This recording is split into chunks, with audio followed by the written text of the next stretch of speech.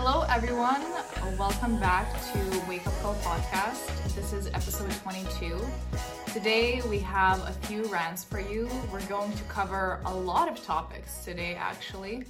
So buckle in and good listening. So today, I'm going to start off by talking about something that is very recent and quite relevant still. I'm going to talk about child labor laws in Minnesota, Iowa, and other Midwestern states. I know that a lot of our listeners are young people like us who probably also had some sort of jobs when they were younger. But I do want to talk about where do we draw the line and how problematic some of these new proposed bills are. I do want to say that some of them are already passed, others are only in negotiation or trying to be voted on right now, but a lot of these states have similar sort of traits in what kind of bill they're trying to pass. So what's the general gist of what's happening? Basically, a lot of people in industries such as meatpacking and construction quit their jobs. There's like a labor shortage in these states. For example, Minnesota lost 90,000 workers alone during the pandemic, whereas Iowa's not too far behind with 75,000 open jobs in December. So what do they think of? What do the employers and the government think? They were like, okay, so we could pay adults more, so basically more people would want to work in these industries. However, you know what? Maybe let's just hire kids. Maybe let's hire teenagers as young as 14 to basically fill the labor shortage and just pay them less than adults. So that was the idea. And these are the kind of bills that they're trying to pass in government. So what's the problem? What are these kind of jobs that these teenagers would basically work? For example, if we're talking about Iowa, it would permit children as young as 14 to work in industrial freezers and meat coolers. At 15, they could be working as lifeguards, swimming instructors, loading, unloading up to 50 pounds of products.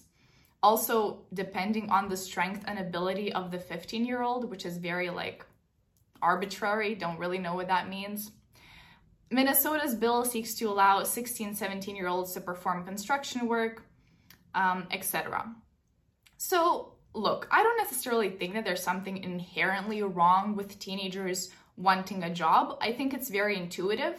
Once you're 16 in the summer, you might get bored and you might want to work in an ice cream shop or at a clothes shop to get some pocket money and to do something useful with your time.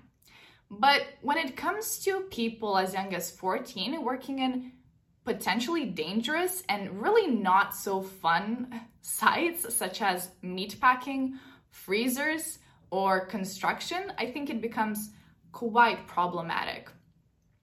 Okay, I got a question. Yeah. Okay, this is, I think, an interesting subject, and I wish that we had Dr. Martin Holz here to talk about it, because I think he's probably one of the world's leading experts in this field of labor economics. But I'm just going to think out loud here. So you're talking about these child labor laws, and I think most of us intuitively think that child labor is bad. And then we got to start looking for alternatives, which is similar to what France did. I don't know if you've seen the protests that are happening in France right now about the retirement age changing from 62 to 65 or something like that. I just have a vague idea of what's going on. But the fact is, people aren't willing to work these jobs at those wages. Fair enough. They need higher pay. But these companies can't often afford higher pay, or else that means that they'll have to cut the number of employees, and then you've got a whole other unemployment problem that's starting. So leftist protests when it's on the higher end, when you're increasing the retirement age and not allowing people to retire before 65 in order to qualify for full pensions. But you also complain when it's on the lower end. I simply don't understand what the alternative to child labor is. It just sounds like you can't have it both ways. If you want to fill a labor shortage, you got to find workers from somewhere, either through immigration, through increasing the retirement age, or allowing kids to work, which to me seems like the worst of the three options. Yeah. Yeah, I did hear about France. It's from 62 to 64, and there have been huge protests. I think what the French are protesting also more about is like the ruling by decree that Macron is doing. He just kind of passed this bill without even advising parliament in a way, so that's a huge problem in my opinion. Like, according to the alternatives, I do definitely see your point. Politics is a very sort of trade-off game. It's an alternative game in itself. But I think that if we do have political capital to pass bills like these, we probably do have political capital to do other things and ways to help these companies still survive, whether it's giving them some sort of government help or other things like that. I obviously don't know how much negotiation has been going on in regards to the different alternatives proposed in these specific governments, but I don't think that this is the best that they could have come up with. Now, to continue this, I think it becomes a bit more problematic also when we think about who would actually be employed in these kind of jobs. Because intuitively, I don't think it would be middle or higher class people's kids who can actually have the ability to be employed somewhere nicer, you know, and maybe to even get less money, but have fun at work at least, or get some experience that could be transferred later to higher skilled jobs.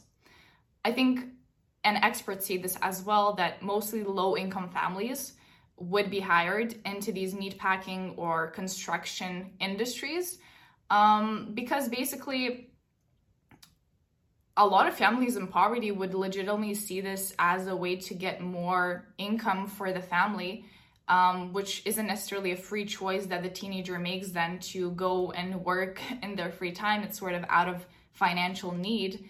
And also, a lot of these skills in these very basic jobs are simply not transferable. They're not exactly valuable for you as a person for the future, which kind of defeats the purpose of working as a young person, which is like the main benefit that a lot of people want to claim when they talk about this topic.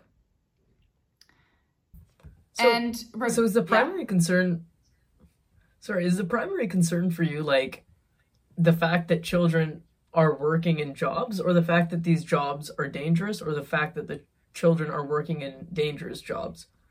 Is it that the working conditions are unsafe and that's inherent to the job and therefore you should allow adults to do those jobs? Or is it that children basically shouldn't be working?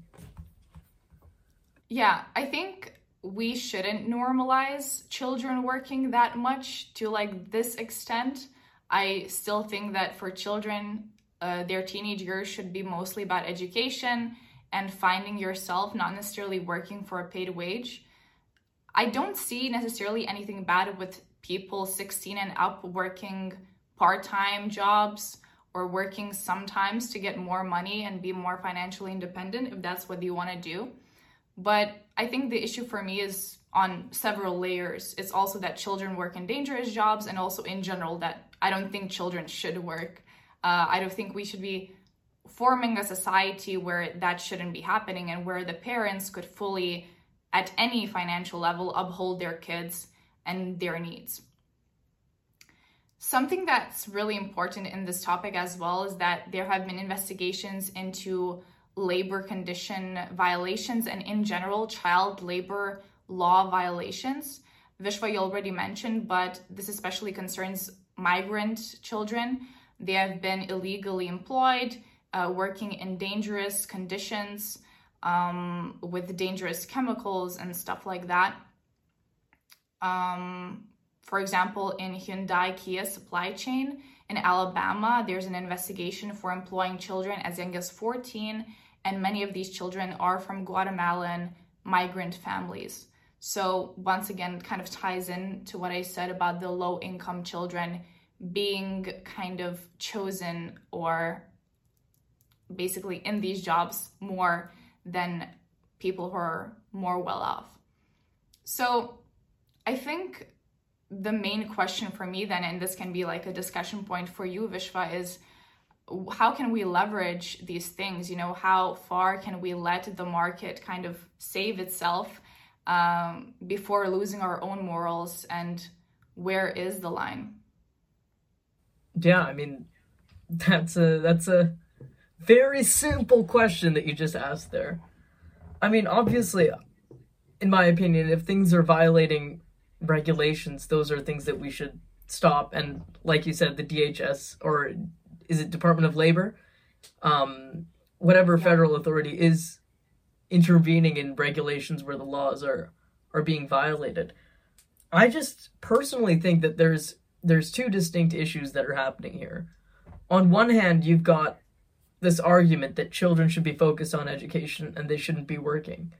But you say that it should be fine when they're working in an ice cream shop or something else. Again, things that wouldn't add to their education in any way, but are just a fun way of getting some extra pocket change. But then on the other hand, there's this concern of safety and things like that. And I'm just struggling to comprehend whether the argument that you're making, I mean, because I think they're two different arguments, is firstly that, meat packing plants and auto plants and whatever plants you talked about, like the freezers and things like that, are inherently unsafe areas that children should be far away from, or whether the labor codes have not been enforced in those areas and therefore it's unsafe and children are becoming particularly victimized due to their vulnerable nature in those workspaces. Like, is it the first or is it the second? I think that these laws, they were created not for no reason. Like, basically what's happening right now is that they're reversing or cutting back on laws that already existed in the child labor law area. So yeah, I think it is dangerous. I mean, it's kind of a mix of two reasons. It is dangerous, and it's also not necessarily what children can be doing. Maybe if you work in an ice cream shop, some of your skills can be transferable. Like, you can move up and work in a restaurant chain, and then you can move up and be a restaurant manager or something like that. If you work in a meat packing plant, I think it's a bit different of a story. And then something that I wanted to just ask you as a discussion point that's totally unrelated, but something that has been on my mind in the topic of like what's paid and unpaid as a young person are unpaid internships. Like, I absolutely hate unpaid internships. I don't understand why we normalize them in general. Yeah, I think that they're kind of silly, to be honest. And I'm glad to see that most places are moving away from them. But like, even the United Nations, which like boasts about, everyone having equity and everyone kind of having a life with dignity, they have all internships that are unpaid.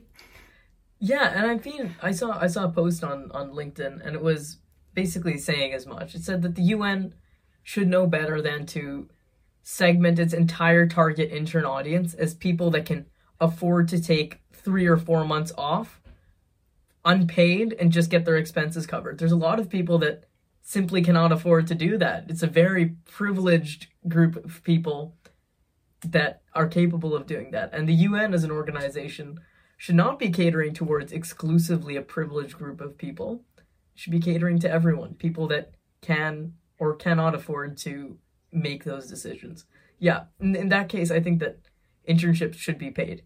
That being said, I don't think that unpaid internships are like evil or anything like that.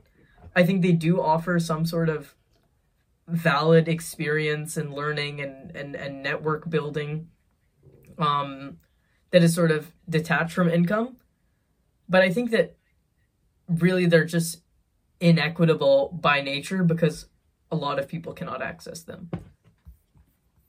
Definitely. I'm very happy you said that. Yeah, it definitely creates a cycle where even if you're studying political science, if you're not from a kind of comfortable family, you will not likely be able to get this internship and be working in restaurants when you're studying.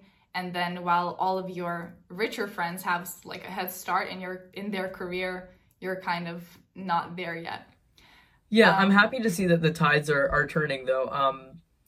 I know a lot of places that I was talking to, a lot of individuals told me that because they actually had to cut down on the number of interns because their bosses are no longer allowing them to do unpaid internships because it looks bad for a lot of companies that they're hiring a bunch of kids, who are currently in the middle of a cost of living crisis, struggling to pay their tuition, and just not paying them whatsoever. So I think those are starting to disappear. But yeah, I definitely I'm glad to see the death of them. But I do think that there is a little bit of a balance, right? Like, if someone is willing to just not get paid and do an internship, like, I still think that that's a valuable experience for them, and they should be free to make that decision. With that being said, I think offering them as exclusively unpaid without any sort of bursary option, any sort of funding option, any sort of scholarship that you might be able to get is a little evil, especially from an organization like the UN. Yeah, for sure. Well, it was great discussing this, but now I want to hear what you have for us today. Yeah, so I'm gonna change directions a bit. I need to talk about one of my personal pet peeves. I actually discovered that this was a pet peeve when I was chatting with my girlfriend. We were going on a walk, and I was just, I don't know what it was, but the topic of snakes came up in conversation.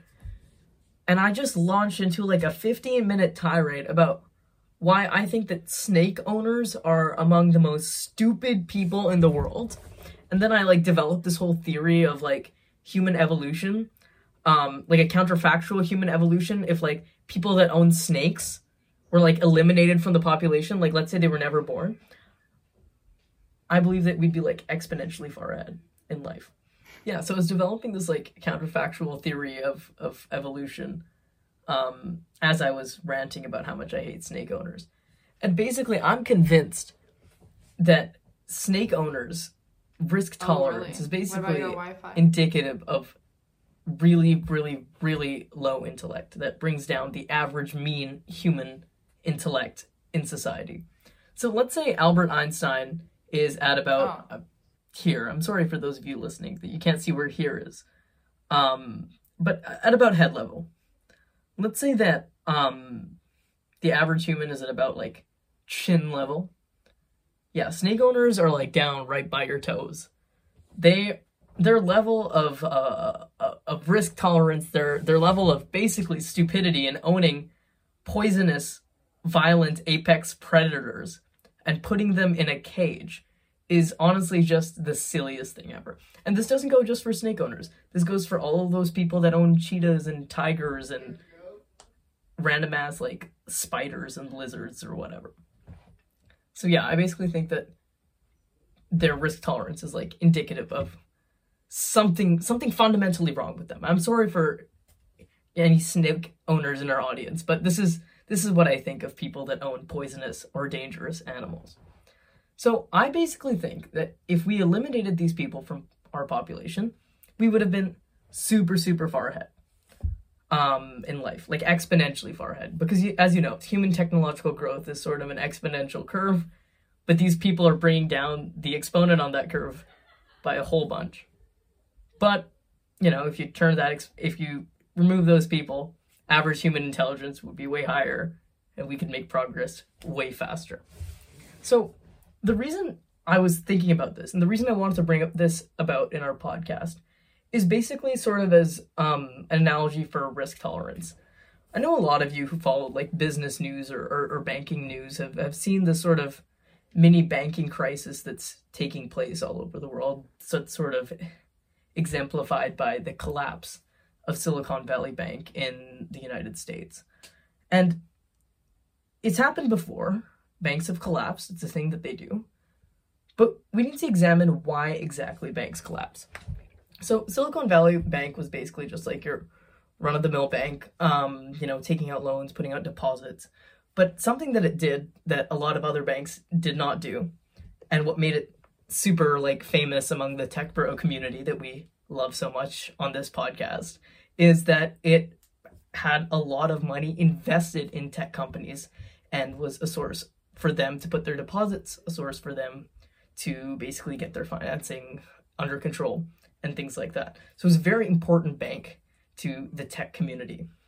And they collapsed essentially because they had terrible risk tolerance.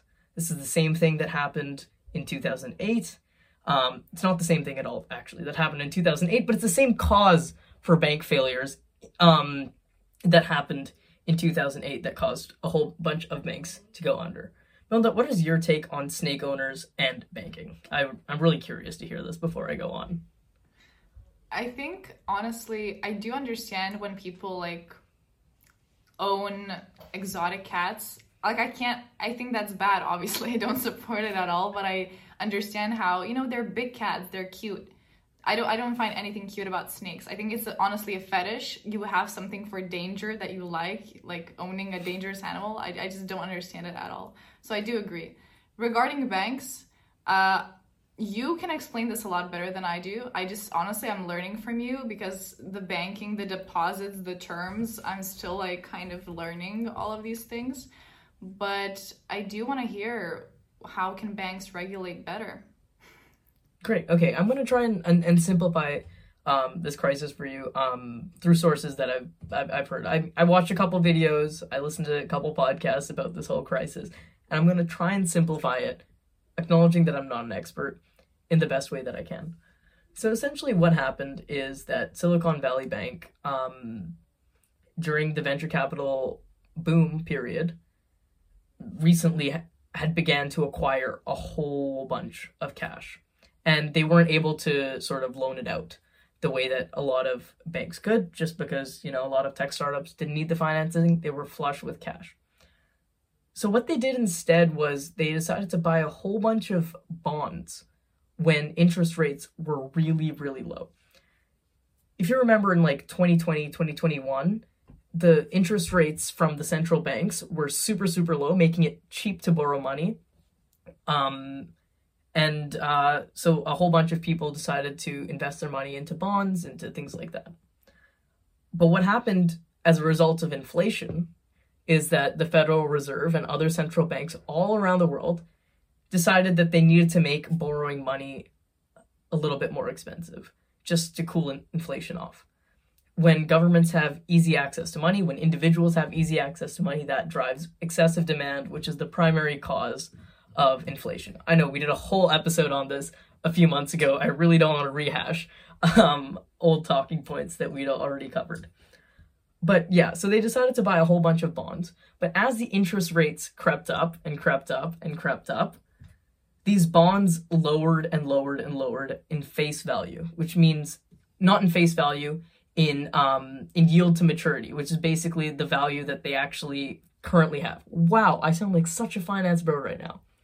So these bond yields lowered and lowered and lowered, meaning that you could sell the bond for less and less and less money because the interest rates were high. Because the interest rates were high, why would you buy my 1% interest rate bond right now when I could buy a 6% interest rate bond on the open market? So they had to lower the price of these bonds to lower than what they actually bought them for, which would be fine if these bonds had eventually matured and they all got all their money back. That would have been totally fine. However, what happened is, because they had a sudden need for cash and liquidity, people were suddenly asking, you know what, we need to deposit our money, we need to withdraw our money, we need to get our money back. And of course, this money was tied up in loans, this money was tied up in bonds, this money was basically not within the walls of the bank. But when people came knocking and were like, hey, we'd actually like our money back now, we don't want it withdrawn, Silicon Valley Bank was like, oh shoot, we actually don't have your money. It's in this bond that's going to expire in 30 years. We'll get your money back in 30 years. So what they were forced to do is sell off all of those bonds at like massive, massive losses. And this caused everyone to panic. They're like, oh shit, we know that Silicon Valley Bank does not have enough money because they bought these bonds at this value, but they're selling them at a much lower value. We're not going to get our money back. We should all run to the bank and withdraw all the money that we have. This is what is known as a bank run. And eventually Silicon Valley Bank or SVB just like simply ran out of money, and they just didn't have any money left, and it was a banking collapse. And there were fears that other banks would have the same thing happen to them. But those fears were sort of allayed because, other banks people didn't go for a run, there wasn't a banking run on other banks due to a bailout given not to the bank, but to the actual depositors, like the businesses that had their money stored in the bank, the businesses and individuals that had their money stored in the bank. And I was actually wondering, Milda, what you feel about this sort of bailout. Let's say a bank collapses, a bunch of people and businesses have their money in that bank. They can't get their money back. Do you think that they should be bailed out? But like, do regular individuals also get bailouts? Like compensations or something? Like, yeah. I think it makes sense. Like, I generally don't understand why. I understand that this is probably like a common practice for banks to engage in these kind of activities, so I don't understand why we still allow these kind of things to happen. But I do agree that individuals should be helped if this kind of thing happens. Regarding large businesses, well, you know how I feel about corporations, but yeah, I do support for individuals, especially and for smaller businesses. Yeah, so there's this concept in finance called like hedging against risk, and this is what SVB did not do. To go back to the snake analogy, this is like buying like an unbreakable cage for your snake, or a glass bowl or cage or whatever you throw those apex predators into. This looks like, I don't know, snake proofing your house, whatever that means. Look, these things are difficult, but you get what I'm trying to say. Basically, doing your due diligence to like make sure that like you outweigh your possibility of like a risk of something like this happening. And SVB just chose not to do this. They did not hedge against risk properly. They basically just did bad banking. And the interesting thing is that these quote-unquote too big to fail banks that we've heard a lot about, they're actually much more heavily regulated on this sort of risk hedging thing. They're not allowed to basically take these massive risks or not have enough liquidity because they're very closely watched by regulators.